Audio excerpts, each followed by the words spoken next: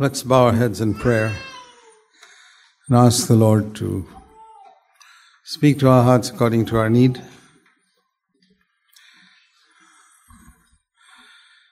Heavenly Father,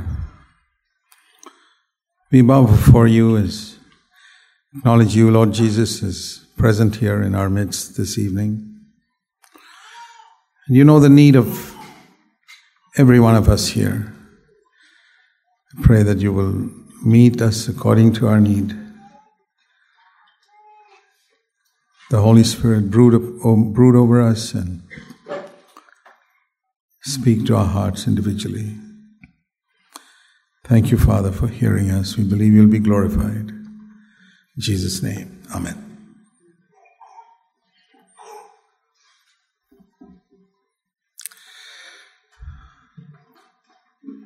We have to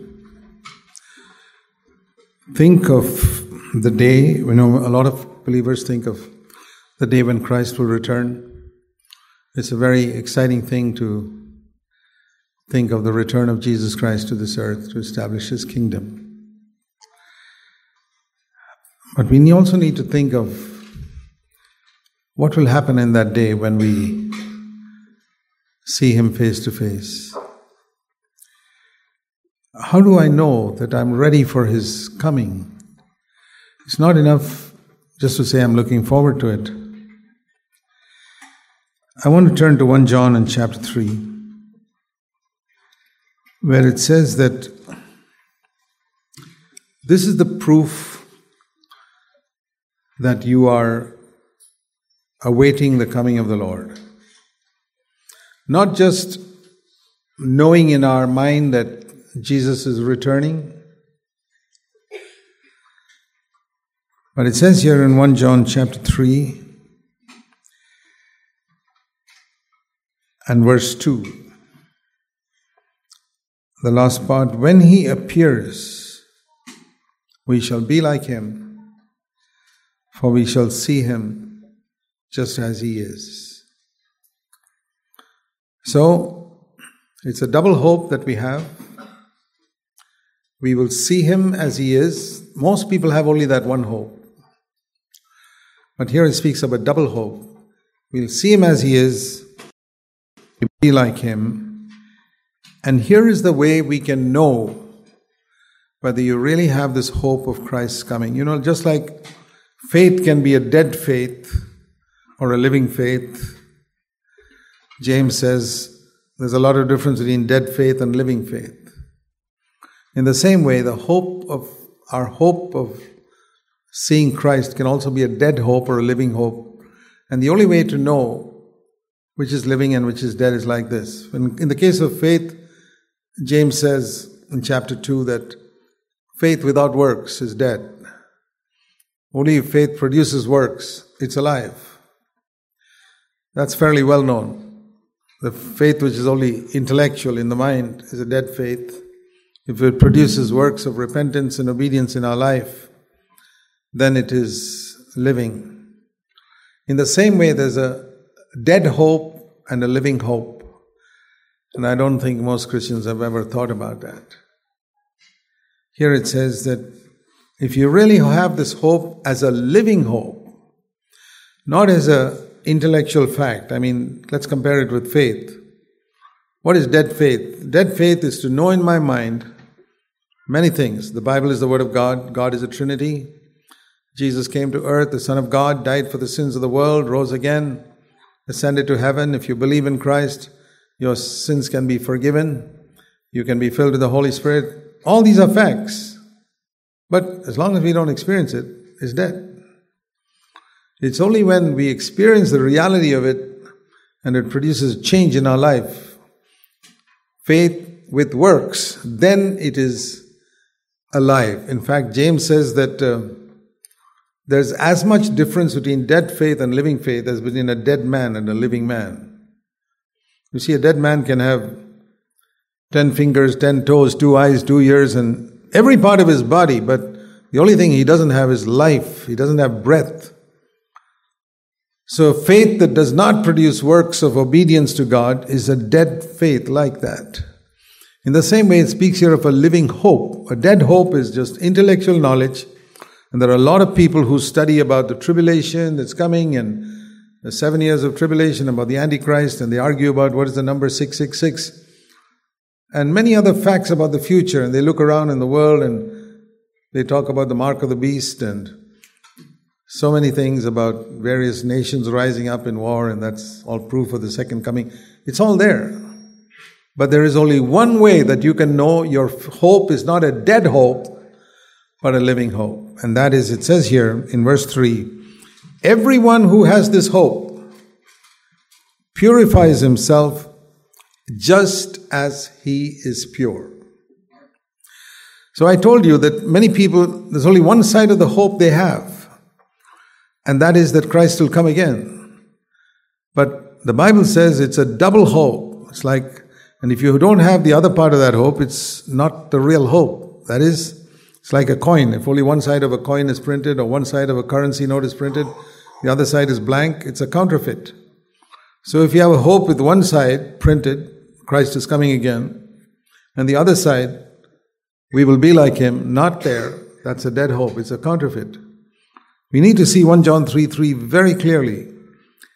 Two things, let me repeat. We will see him as he is, one side of the coin, the other side, we shall be like him. So if this is our hope, then it says we will purify ourselves just as he is pure. Our life's passion will be to purify ourselves. Now the Bible speaks about God cleansing us and we cleansing ourselves. Both are needed. That's the correct balance. God cleanses us concerning our past life. I can never cleanse away my past life. We know that all our righteousness is like filthy rags, and any amount of good works I do cannot cleanse even one sin in my past life. God has to do it completely by himself. I don't touch that. That is through the death of Christ that my past is taken care of. But then the Bible speaks in a number of places of our cleansing ourselves. And if my guess is right, I would say that perhaps 99% of Christians, believers in the world, never understand the distinction between God cleansing us and we cleansing ourselves. They think God does everything. Let me show you scripture. What does it say here? He who has this hope purifies himself. He's not asking God to purify him. Of course, he needs God's help. We need God's help for everything in the Christian life. But the responsibility is his to purify himself. And that is how we prove my hope is not a dead hope, it's a living hope. Now, if I don't do that, whatever hope I say I have is a dead hope. And that's as useless as a dead faith. Nominal Christians, most of you, or if not all of you, are born again. So you know the difference between a nominal Christian and a born again Christian. What is the difference? Is there anything you believe in the Bible which a nominal Christian doesn't believe? Every denomination of Christianity, whether it's Roman Catholic or Baptist or Methodist or, people who are not born again, all of them would believe that there's a Trinity, the Bible is the Word of God, Jesus Christ is the Son of God, He came to die for the sins of the world. All these denominations believe it, but they are nominal Christians. A time came, you and I were like that too, but a time came in our life when we opened our life and let the Holy Spirit make these truths real in us, then we were born again. And you know the difference between a born again Christian and one who's a nominal Christian is like the difference between a dead man and a living man. So that we understand. In the same way, there's a lot of difference between a dead hope and a living hope. He who has a living hope purifies himself. Those are not my words. Everyone, verse 3, anyone who claims to have this hope as a living hope, the proof is this: he will purify himself. And when does he stop purifying himself? When he reaches, it says in verse 3, the standard of purity of Jesus Christ. So in other words, he's constantly purifying himself till he reaches that standard.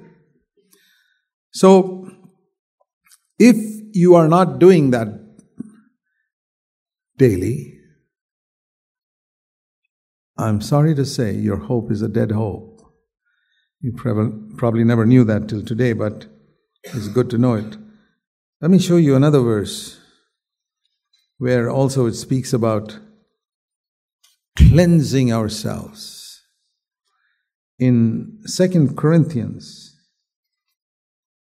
just like we read here in 1 John 3:3, we purify ourselves. I told you, God cleanses us from the past, and in the present, we purify ourselves. Now, 2 Corinthians 7, verse 1. Having these promises, what are the promises? In previous verses, I will be a father to you, 2 Corinthians 6:18, and you'll be my sons and daughters. That's a tremendous honor. If you have these promises, now see what it says? Let us cleanse ourselves. It's not God cleansing us. Just like we read in 1 John 3:3. He who has this yoke purifies himself. Let us cleanse ourselves. Have you ever tried to understand what does that mean to cleanse yourself? And what should you cleanse yourself from? From all defilement of the flesh and the spirit, and thus perfecting holiness in the fear of God. If your aim in life is only to go to heaven when you die, then you don't need these verses. But if your aim in life is to please the Lord before you see Him face to face, then this verse is a very important verse. Even the other one we read in 1 John 3.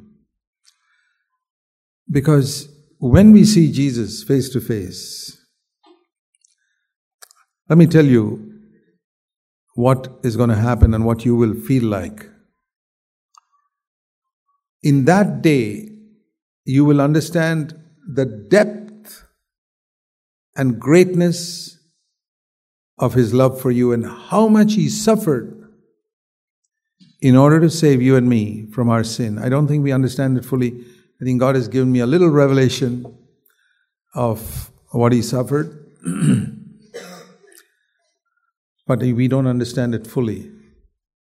For many years as a young Christian, all I knew about Christ's suffering was the physical suffering. Every movie that I saw of Jesus, there are many movies about Christ, like Passion of the Christ and all. And when I see it, I weep. Because you really see, look at the way they whipped Him and hammered Him and nailed Him to the cross. And He had to die for my sins, but why did He have to be whipped and beaten? And God could have saved Him or saved all that, but God allowed all that. And when I see all that, I weep.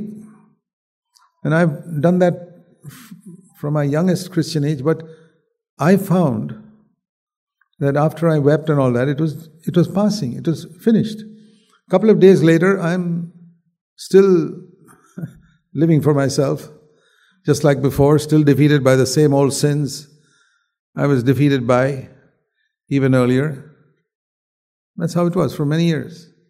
So I found that all that temporary moving of our heart because of seeing the physical suffering of Christ doesn't produce a lasting change in our life. It's only temporary. And if you're honest, you'll have to say the same thing. That when you see that, you're moved temporarily. But as I meditated more, much later in my Christian life, as I grew, and I said, Lord, I want to know more about what actually you suffered. God doesn't show us more than you are eager to know. If you're satisfied with your current knowledge of the Lord, that's all you'll have.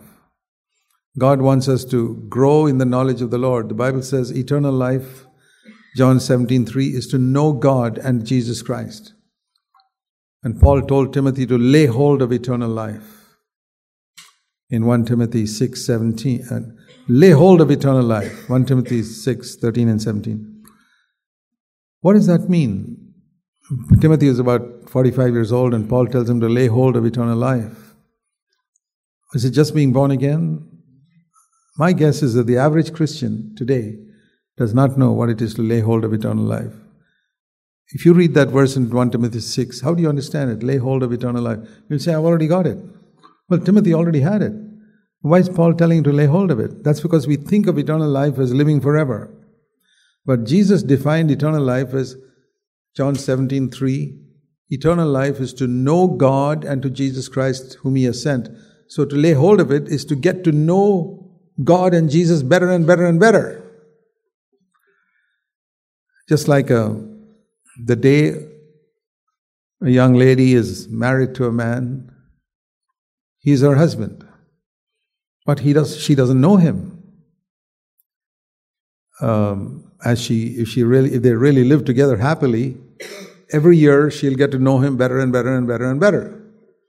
That's how we are supposed to know Jesus better and better and better and better and better.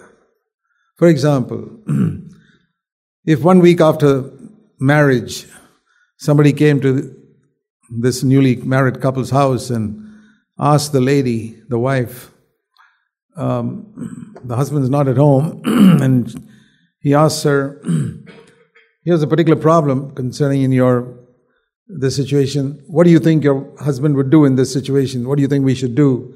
Your husband should take a decision. Can you tell me what do you think? Your husband is not here. Can you take a decision for him?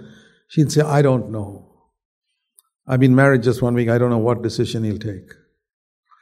But if they have lived together happily and known each other, their ways of life, you meet that same wife 15 years later, and this man comes and asks, what do you think your husband will do in this situation? She says, I'll tell you what he'll do. Why? She has come to know him better and better and better. That she doesn't have to ring up her husband to find out what to do. She knows what he will do. That is an indication of a wife who has come to know her husband. That is eternal life. To know Jesus like that, John 17:3. That in the beginning when I'm converted, I don't know what is God's will. It's like I'm a new wife. What would Jesus do here? I don't know. But 15 years later, I should not say, I don't know.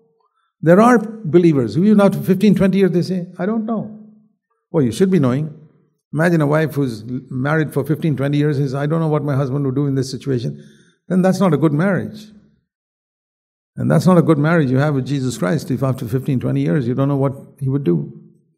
One of the things I discovered in my Christian life was that in my early days as a born-again believer, in the early years, I would get some very specific answers from God, even in my Bible reading. Clearly, what shall I do here, Lord? And I would get an answer. And sometimes those answers were very significant answers. You see, like, I remember once, many years, as long ago before I got married, more than 50 years ago, I had gone for a student camp way up in Gujarat from my home in Vellore. And I was single those days. And this camp was for 1 week. And the day I landed in Ahmedabad, I got a telegram from my father saying, the doctors have diagnosed me with cancer. Please come home immediately because they have advised an immediate operation. My father was old and I was the only child in the country, or I was the only older one who was available. And I said, okay. But I had just arrived there for the camp, and the camp was for 1 week. So I began to seek the Lord and said, what shall I do? And I sought the Lord, and it was still about the 25th of October or something. And the camp was to go on for 1 week. So that particular day, my Bible reading was in Deuteronomy. And I read in Deuteronomy chapter 1, verse 3, that on the first day of the 11th month, the 40th year, Moses spoke, and the Lord said, in verse 6, "You have stayed long enough, now turn and set your journey and go." Oh, so I said, okay, on the first day of the 11th month. So I said, okay, it's the 25th of October today. I will book my ticket back, not for tomorrow, but for the 1st of November. Now I know, first day of the 11th month in Israel was something else, but for me it was like that, 1st of November. And the camp was to finish on the 2nd. I said, they can take care of it for one day. So I sent a telegram back. Those days there were no phones and all. Telegram, I said, Dad, I'm going to come only on maybe 3rd of November because I'll start my journey from here on the 1st. I can't come earlier.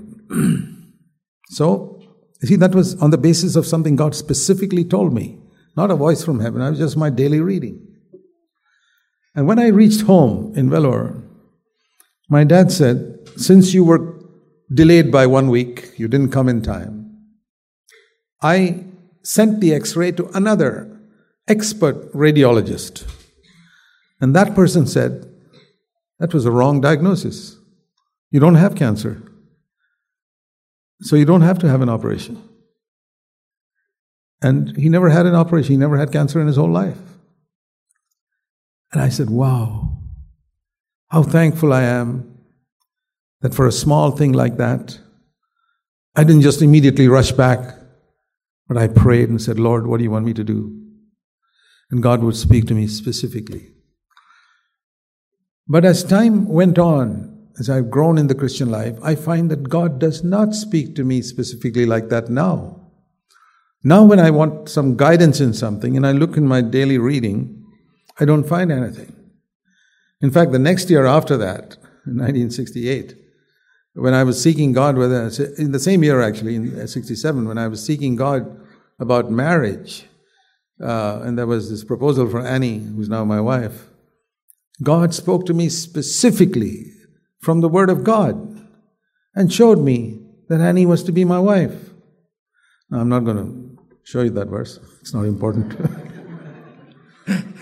I've shown it to my wife. Her name was there. And I said, Lord, this is amazing. But now, over the years, I find many times I'm seeking the Lord about something and I read my daily portion, there's nothing there. And so as I grew, I found less and less of this spectacular guidance. So I began to think, now I know the answer, but I began to think, what does this mean? Does it mean that God's not speaking to me? Does it mean I'm backslidden or I don't hear God? Because I do hear God very clearly when I have a message, when I ask the Lord, what is the message I have to speak to your people? Very clearly in my heart. But I don't seem to get clear guidance. And then I got the answer one day from the Lord. The Lord said, when you're young, I have to tell you every little thing, every little step. That's because you're like a little child. You tell your children, brush your teeth, change your clothes, take a shower, go to bed, do your homework. But when you become 25 years old, you don't tell your son, brush your teeth, go to bed, take a shower. No, you don't tell 25-year-olds things like that. And so the Lord says, you're grown up. Why don't you tell your 25-year-old to brush his teeth and take a shower? Because he's doing it, he knows it himself, what to do. He doesn't need to consult dad and mom. Or be careful when you cross the street. 25-year-old doesn't need that. And so I was encouraged to know that when we grow spiritually, God doesn't have to speak so spectacularly. When God speaks like that to you, it's very often because you're still a child. So I'm not impressed by all these so-called prophets who say, God said this to me and God said that to me. Yeah, God spoke to me like that when I was 2 years old. But I'm more than 50 in the Lord now. And He doesn't tell me to brush my teeth and take a shower now. I know what to do. And I know. So if you're experiencing something like that in your life, don't get discouraged. It just means you're growing up. If you're still doing the wrong things, for example, You have to tell a child, don't put that mud in your mouth. Because it doesn't know. Now you say, God doesn't tell me all that now, but you still put mud in your mouth at the age of 25. Then there's something wrong. What do I mean by putting mud in your mouth? Watching pornography. Do any of you watch it? You love to look at dirty pictures? It's exactly the same as a little 2-year-old, not a little 2-year-old, 6-month-old putting mud in its mouth. No difference.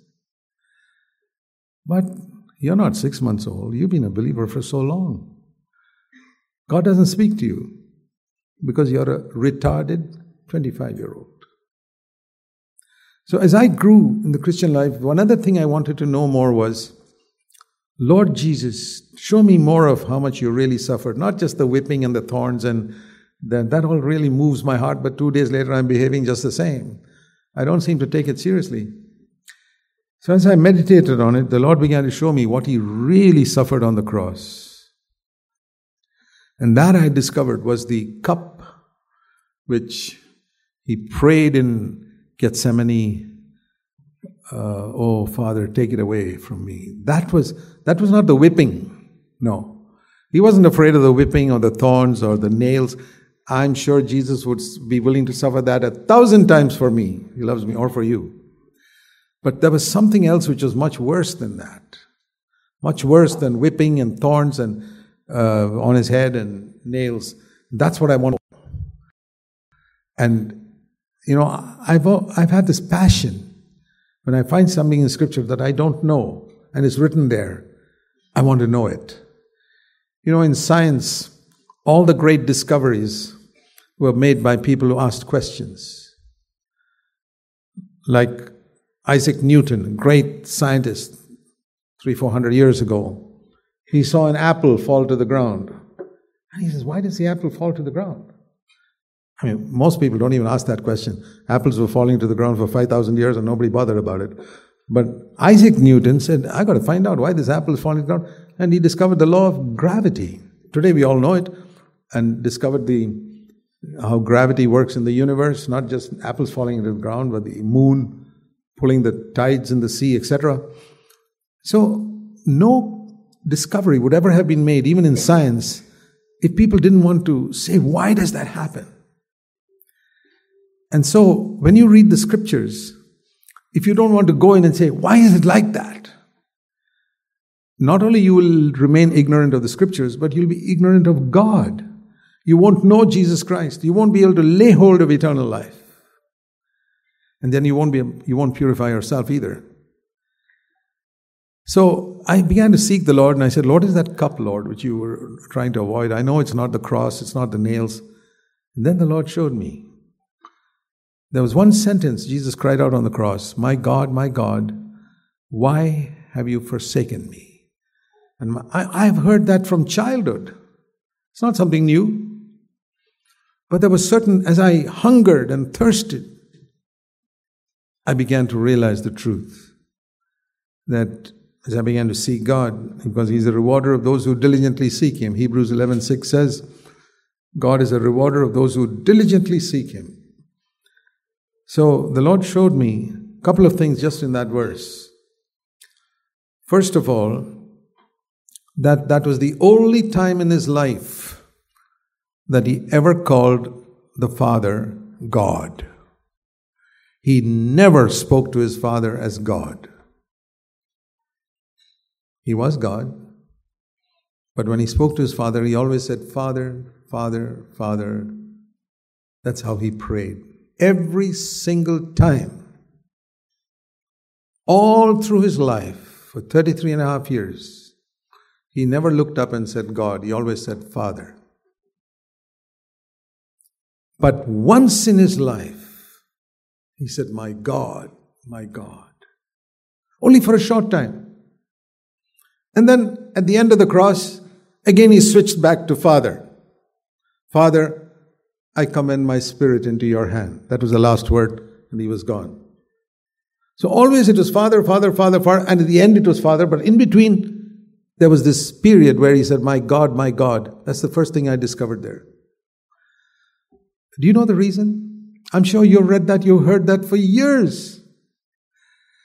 But this tragedy with so many Christians is that they study their chemistry books with intensity, they study mathematics with intensity, they want to know how to solve this problem and why does this happen like this. They go to the physics laboratory and the chemistry laboratory and search and find out why does this happen, and they learn such a lot. When they come to the Bible, they just read it. They don't ask themselves why. I want to teach all of you to study the Bible in a different way. When you see something there which is different from what normally happens, you say, why is it like that? Why is it like that? And the Lord showed me that was the one time in his life when he was standing before his father as a judge. The father was a judge at that time. Till then, he was father, but now, because he was bearing sin in his body on the cross, he was standing before the judge of the universe who was punishing him for sin. My sin, your sin. Punishing him. He was not standing before the Father, he was standing before the judge of the universe. And what was the punishment the judge of the universe gave him for my sin and your sin? You're forsaken. So then I began to try to understand, what does it mean to be forsaken? I was just meditating on one sentence, that's all. My God, why have you forsaken me? It never happened throughout his life. He never called him God before, and he was never forsaken before. This is the only time he was forsaken. And as I meditated on it, I discovered that is what hell is. Hell is not a geographical place, a lake of fire. I mean, God uses all these pictures of a lake of fire. But it's a picture language. It's not real fire. It's a picture. Like Jesus said, there's going to be mansions in heaven. Not real mansions. I mean, what are you going to do with a 10-bedroom mansion in heaven? What do you do with it? I don't want it. Here on earth, God is using pictures to show what is valuable. So, you see, for example, I'll prove to you why there's no real fire in hell.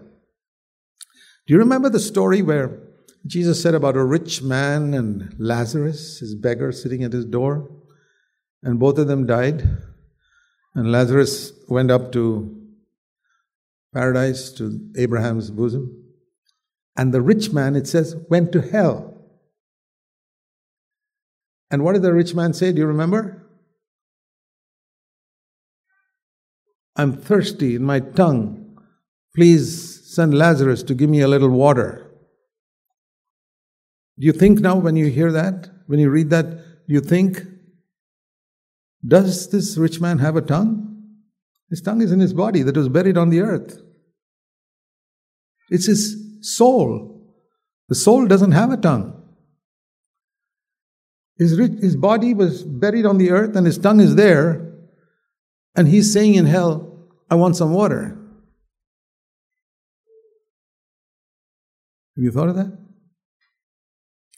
It's picture language to show you that the same intensity with which a body will burn in the fire and he'll cry out in thirst, that is what the soul faces to a much greater degree when he's in hell. Forsaken by God, it's worse than your body being burnt in the fire. And I saw that is what Jesus suffered on the cross. Forsaken by God. And then I realized that what I had believed all my life, that Jesus' physical death was the punishment for my sin, was not really true. Because physical death is not the punishment for sin. I mean, you have sinned. How is God going to punish you for your sin? Is it physical death? Just think of it. If it is physical death, then the moment you die, you say, Lord, I paid the price. I can go to heaven. Everybody dies physical death. They'll all go to heaven. Why shouldn't if physical death is the punishment for sin, everybody who dies has to go to heaven because he's died. He's paid the price. And if that is what Jesus did on the cross, then I say, Lord, you don't have to die. I can die myself. You don't have to die in my place at all. So then I realized something, as you meditate on Scripture, the Lord begins to show you more and more of Himself. And I saw that the punishment for my sin is spiritual death, not physical death. Physical death everybody has. And what is spiritual death? It is to be cut off from God, forsaken completely. Something like you cut off the wire that brings electricity to this bulb, it's dark immediately. That's how it is to be cut off from God. From the life of God, you're cut off permanently. That is eternal hell. And it's 1,000,000 times worse than being burnt in the fire, 1,000,000 times worse than worms and all eating you. No, that's nothing compared to being forsaken by God. That's all picture language to show you how terrible it is to be forsaken by God. Because if you just hear the word forsaken by God, you don't realize how bad it is. And so Jesus uses the picture of fire and worms and all types of things to show you how terrible it is. So that is what Jesus suffered on the cross, forsaken by God. That's what He experienced. So the next question that came to my mind was, as I meditated on it, but Lord, the punishment for my sin is not being forsaken by God for 3 hours. No, because that's all He was forsaken on the cross. Punishment for my sin is forsaken by God for eternity.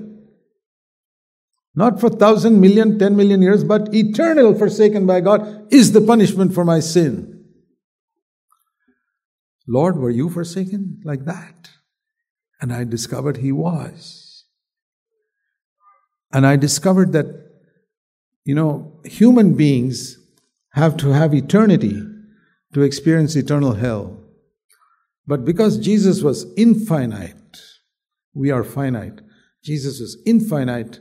An infinite being can experience the eternity of hell in 1 second. It's a simple mathematical equation. Infinity into 1 second is equal to a finite being into eternity. So I understood something there. What Jesus experienced on the cross was what I would experience, and not I, all the billions of people together would experience for all eternity. If you can try and understand that, it's very difficult to understand. To all eternity, the equivalent of being burnt and eaten by worms and whatever picture you get of being forsaken by God and living with all the demons and forever and ever and ever and ever, Jesus suffered that. It really opened my eyes to what the death on the cross was. And I said, Lord, it's amazing that you love me so much. And that's what you were agonizing in the Garden of Gethsemane. Father, I don't want to be forsaken by you. I've been with you in fellowship for all eternity. I don't want to be forsaken. I don't mind the whipping and the cross and the nails and all that, but to be forsaken by God, I don't want it. And I was meditating on it in relation to myself. And I felt the Father would have said to Jesus, well, if you're not forsaken, Zach will go to hell. And then Jesus says, Zach will go to hell. Okay, then I'll go to the cross. When I got that revelation, I'll tell you honestly, I wept and I wept and I wept.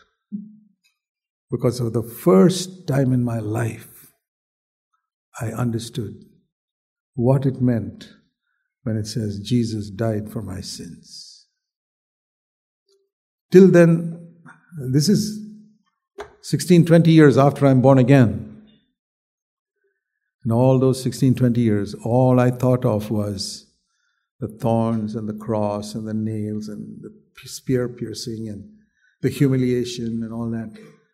I saw that was nothing compared to what He really experienced. What is the result? It moved me so tremendously. If you just weep, it's nothing. I think I wept more then than in any movie of the cross that I saw, because now I saw the reality of it. It moved me so much. It says, we love Him because He first loved us in 1 John 4. It brought such a spontaneous response of love in my heart to the Lord that I said, Lord, never again will I live for anything else but for this.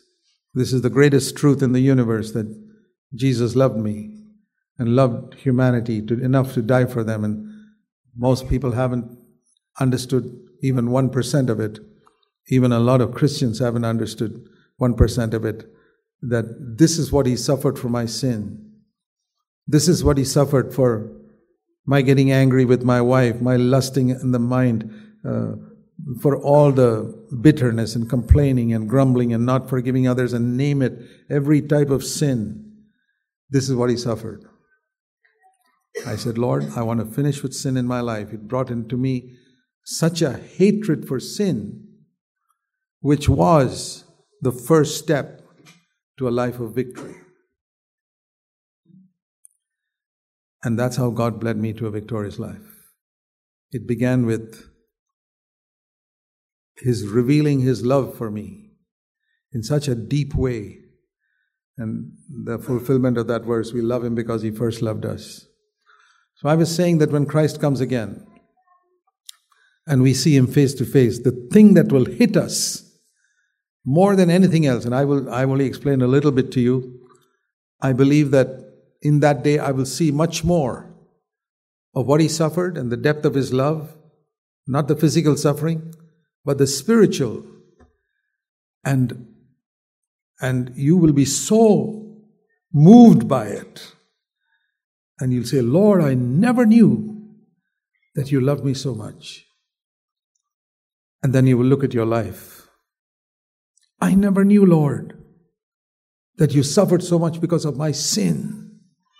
And then you look at your life on earth and you'll see how casually you took sin.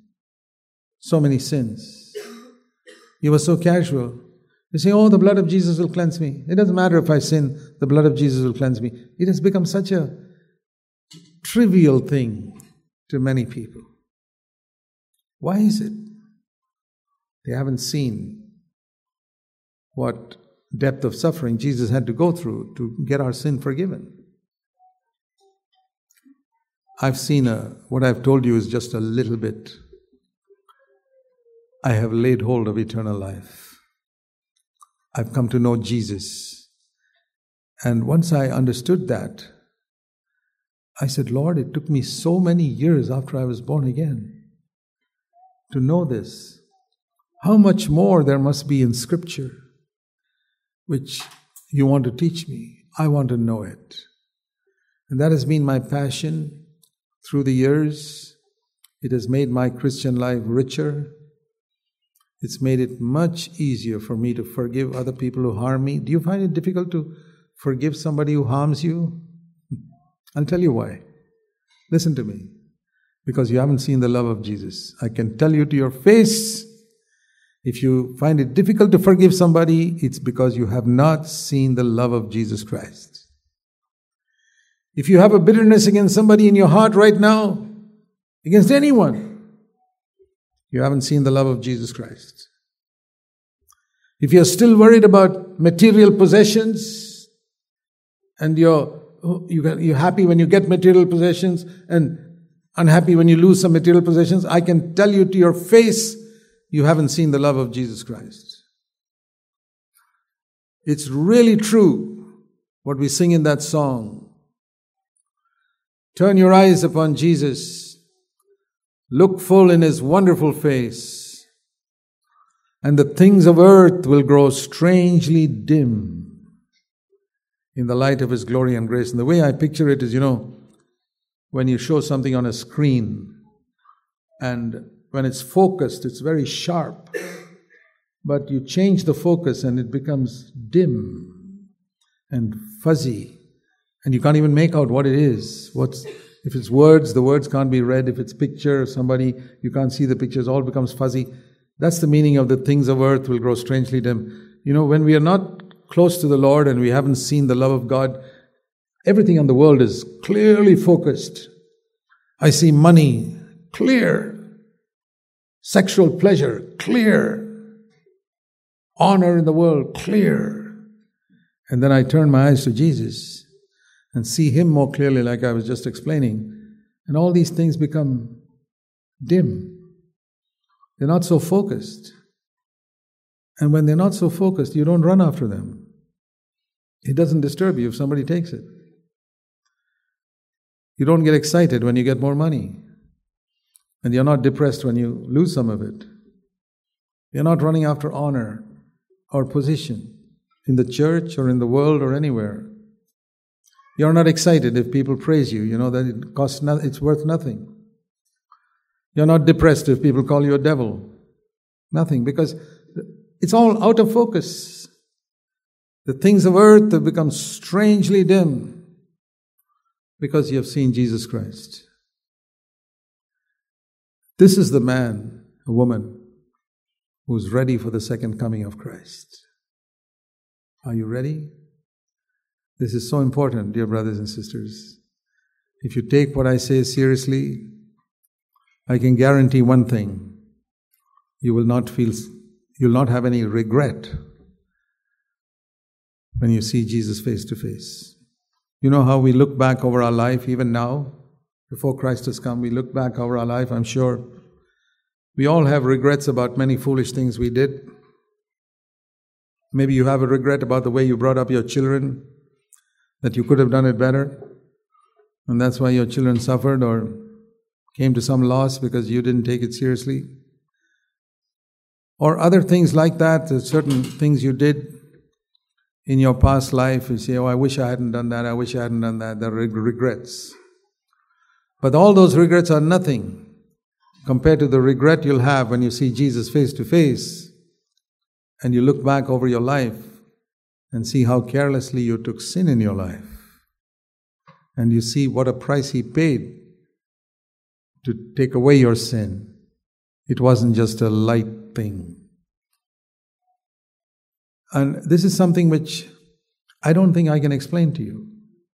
When I try to talk about this subject, I'm pretty helpless. I say, Lord, if I try my best, I cannot explain it. It's a mystery which only the Holy Spirit can make clear to you. You know, you see something in your heart and you say, I got it now.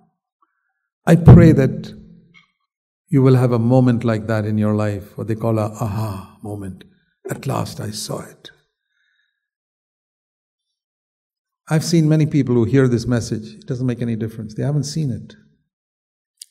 But if they meditate on it, they'll see it. And I guarantee that you meditate on what you heard just now and go to God alone and ask Him to show you, Lord, I want to see this more clearly. I want to see more clearly what you went through on the cross. Only for this reason, not so that you can get and preach it somewhere. I did not ask God for this revelation to go and preach it somewhere. That is selfish and honor-seeking. Even in the most holy things, we go seeking our honor. Preachers like that, they hear something, one of my YouTube messages, they hear something, and instead of it challenging their heart and convicting their heart, they say, oh, that's a good point for me to preach somewhere in my next sermon. Can you imagine anything more selfish, self-centered, and seeking one's own honor? They're not seeking to apply it to their life. I'm not against people preaching my sermons. Not at all. I say, do go ahead and preach it, but I always say, please, in your own interest, live it first. Then go and preach it. Let it work in your own life first. Then go and preach it all over the world. I want what I preach to be spread all over the world. But if you don't live it, you're just seeking honor. And there's a lot of honor seeking among preachers, to say something and to give people the impression that you had such a great revelation from Scripture. You didn't get it. You just borrowed it from somebody else. Honor seeking. That's why people don't grow spiritually. That's why after so many years they're in the same level. They're in first standard, year after year after year, because they're seeking honor. So what I want to ask you to do is ask God to give you a little revelation on this. And when you see it, you will love Him more. So when the day comes when we see Him face to face, we will have a lot of regret if we did not cleanse ourselves. Like it says we read that verse, from all filthiness of the flesh and spirit, perfecting holiness in the fear of God. So that is the second verse I showed you in 2 Corinthians 7:1, where we cleanse ourselves from all filthiness of the flesh, perfecting holiness in the fear of God.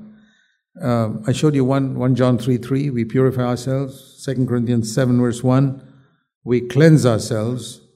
Another verse is 2 Timothy and chapter 2. Here it is speaking about how we can become a useful vessel for God to use, a useful servant of God. God wants all of us to serve Him. We are sons and daughters. We are not paid workers. We are sons and daughters working in the Father's business. You know, there's a street in Bangalore called Commercial Street with many shops owned by businessmen. And they employ workers in those stores, in those shops, to sell things, etc. But say in one of those stores, the owner's son is also working there, along with all the others. There are stores like that where the owner's son and daughter are also working along with all the other workers in that store. All the others work for a salary in that store, in that shop. The son and daughter get no salary. But they work harder than all the others because they are partners with their dad. They're not looking for a salary. The other workers all go home. Okay, it's 8:30, now time for me to go home because they work there till late. But the son and daughter don't look at their watch. They say, after all the workers have gone home, we've got to now write up the accounts and total up everything and see that all the stock is all here. They may go home at 11 o'clock and they don't get any overtime pay because they are sons. The others are workers. God's work is also like that. There are sons and there are servants who are workers. The son also works, but he's not a servant. And many so-called Christian workers are servants. They're not sons. They're doing God's work. You look at these servants working in, these workers working in this shop, they're doing a good work. They're selling goods and showing customers the price of this and selling it. But they're not like the sons. The son sits there and he's not looking at his watch. He's not thinking of, will my dad give me overtime pay? He wants nothing. He's just delighted that he can prosper the work of his father. You know, that's how these big business houses in India, you find in India, there are some big business houses that belong to certain families. And they train their sons, whether it's Birla or Ambani or Tata, they'll train their sons to take over this work. Those sons don't bother about pay. They are partners in the work. That's what Jesus said when he was 12 years old to his Joseph and Mary. Didn't you know that I must be about my Father's business? He was not a servant. At the age of 12, his mind was on my Father's business. That is a true son. And I often thought of it like this, you know. If a father goes on a long foreign trip and comes home, as soon as he comes home, the 4-year-old and the 5-year-old will open the suitcase and say, Daddy, any chocolates for us? Any toys? That's what the little children are. The 25-year-old son will say, Dad, how was business? Have you got something? Have you made some expansion in our business? God's children are also like that. The little children who are always saying, Lord, what is there for me now? What are you going to do for me next? Is there something for me, some chocolate, some toy? And then there are those who are sons who say, Lord, how's your work going? I want to know more about your work in the world. I want to know more about your work in India. How is it going? Are the believers getting strengthened? How is it going? How is it burdened? Or even in your own church, how is it going? There are some people, their only prayer to God is a big shopping list. Lord, I want this, amen. Those are servants. One day when we see the Lord face to face, we will wish that we had served God in a better way. You turn with me to 2 Timothy in chapter 2. Here it speaks about how we can be an effective servant, a son, the spirit of a son, how we can serve God. 2 Timothy in chapter 2. And he compares it to two types of vessels in a house. There are vessels of gold. 2 Timothy 2:20. In a large house there are vessels of gold and silver. And then there are also vessels, packing cases of wood and earthen pots. Supposing you have a house where there are big packing cases made of wood and earthen pots, and then in a cupboard you have behind the glass you have gold and silver vessels. If you find your house on fire, which vessels are you going to grab first? You're not going to catch those packing cases and earthen pots. You'll go for the gold and silver vessels. Those are the valuable ones. It says there that in God's house also there are different types of vessels. It's not how big they are. Packing case is much bigger than a golden vessel. But a golden vessel has got a lot more value. And it says here, there are these big vessels of wood and earthenware and small vessels of gold and silver. If a man, verse 21, if a man cleanses himself, it's the same phrase. He who has this hope of Christ's coming will purify himself. Or 2 Corinthians 7, let us cleanse ourselves from all filthiness of the flesh and spirit. The same thing here. If a man cleanses himself, he will become a useful vessel, sanctified, useful to the master, and prepared for every good work. That means you will no longer be just like a packing case. Packing cases are also useful, but a golden vessel has got a lot more value. And if you want to be a valuable vessel to God, he says you got to cleanse yourself. And therefore, he says, flee youthful lusts, etc. So what I wanted to show you in all these verses is that there is a cleansing that God gives through the blood of Jesus Christ from our past life, but there is a cleansing we have to do ourselves. In all these verses I showed you, based on our understanding of how much Jesus loved us and what he suffered to free us from sin. And the more we understand that, the more we will really want to cleanse ourselves, purify ourselves, get rid of all the filthiness, the flesh and spirit, and we will be useful, as it says here, for every good work that our Heavenly Father has for us. I hope this will challenge all of you to seek the Lord more and say, Lord, help me to know more of your great love for me. Because then I will spontaneously love you in return. We love him because he first loved us. There are two ways in which our love for Christ increases. One, the more you understand his love, spontaneously, you don't have to make an effort. Spontaneously, I'll tell you honestly, I'm telling you the truth before God, I do not have to make an effort to love Jesus Christ. Not at all.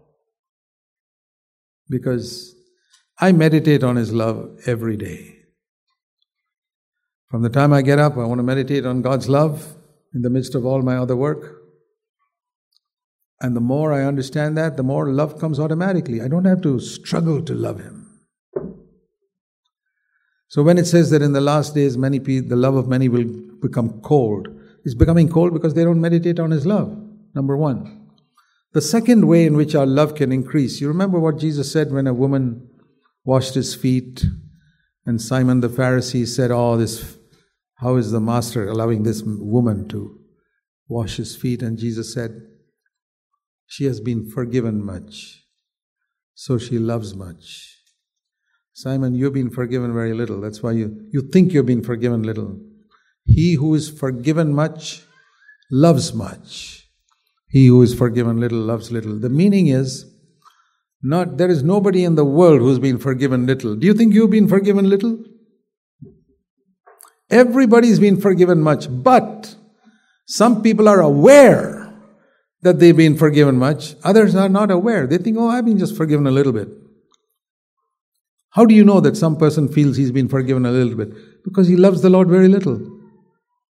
If you love the Lord very little, you're one of those who think, I've been forgiven only very little. That's why I love the Lord little.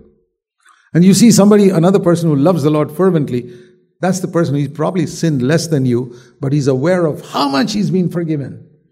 And he loves the Lord much. He who is forgiven much loves much. And I'll tell you something, dear brothers and sisters.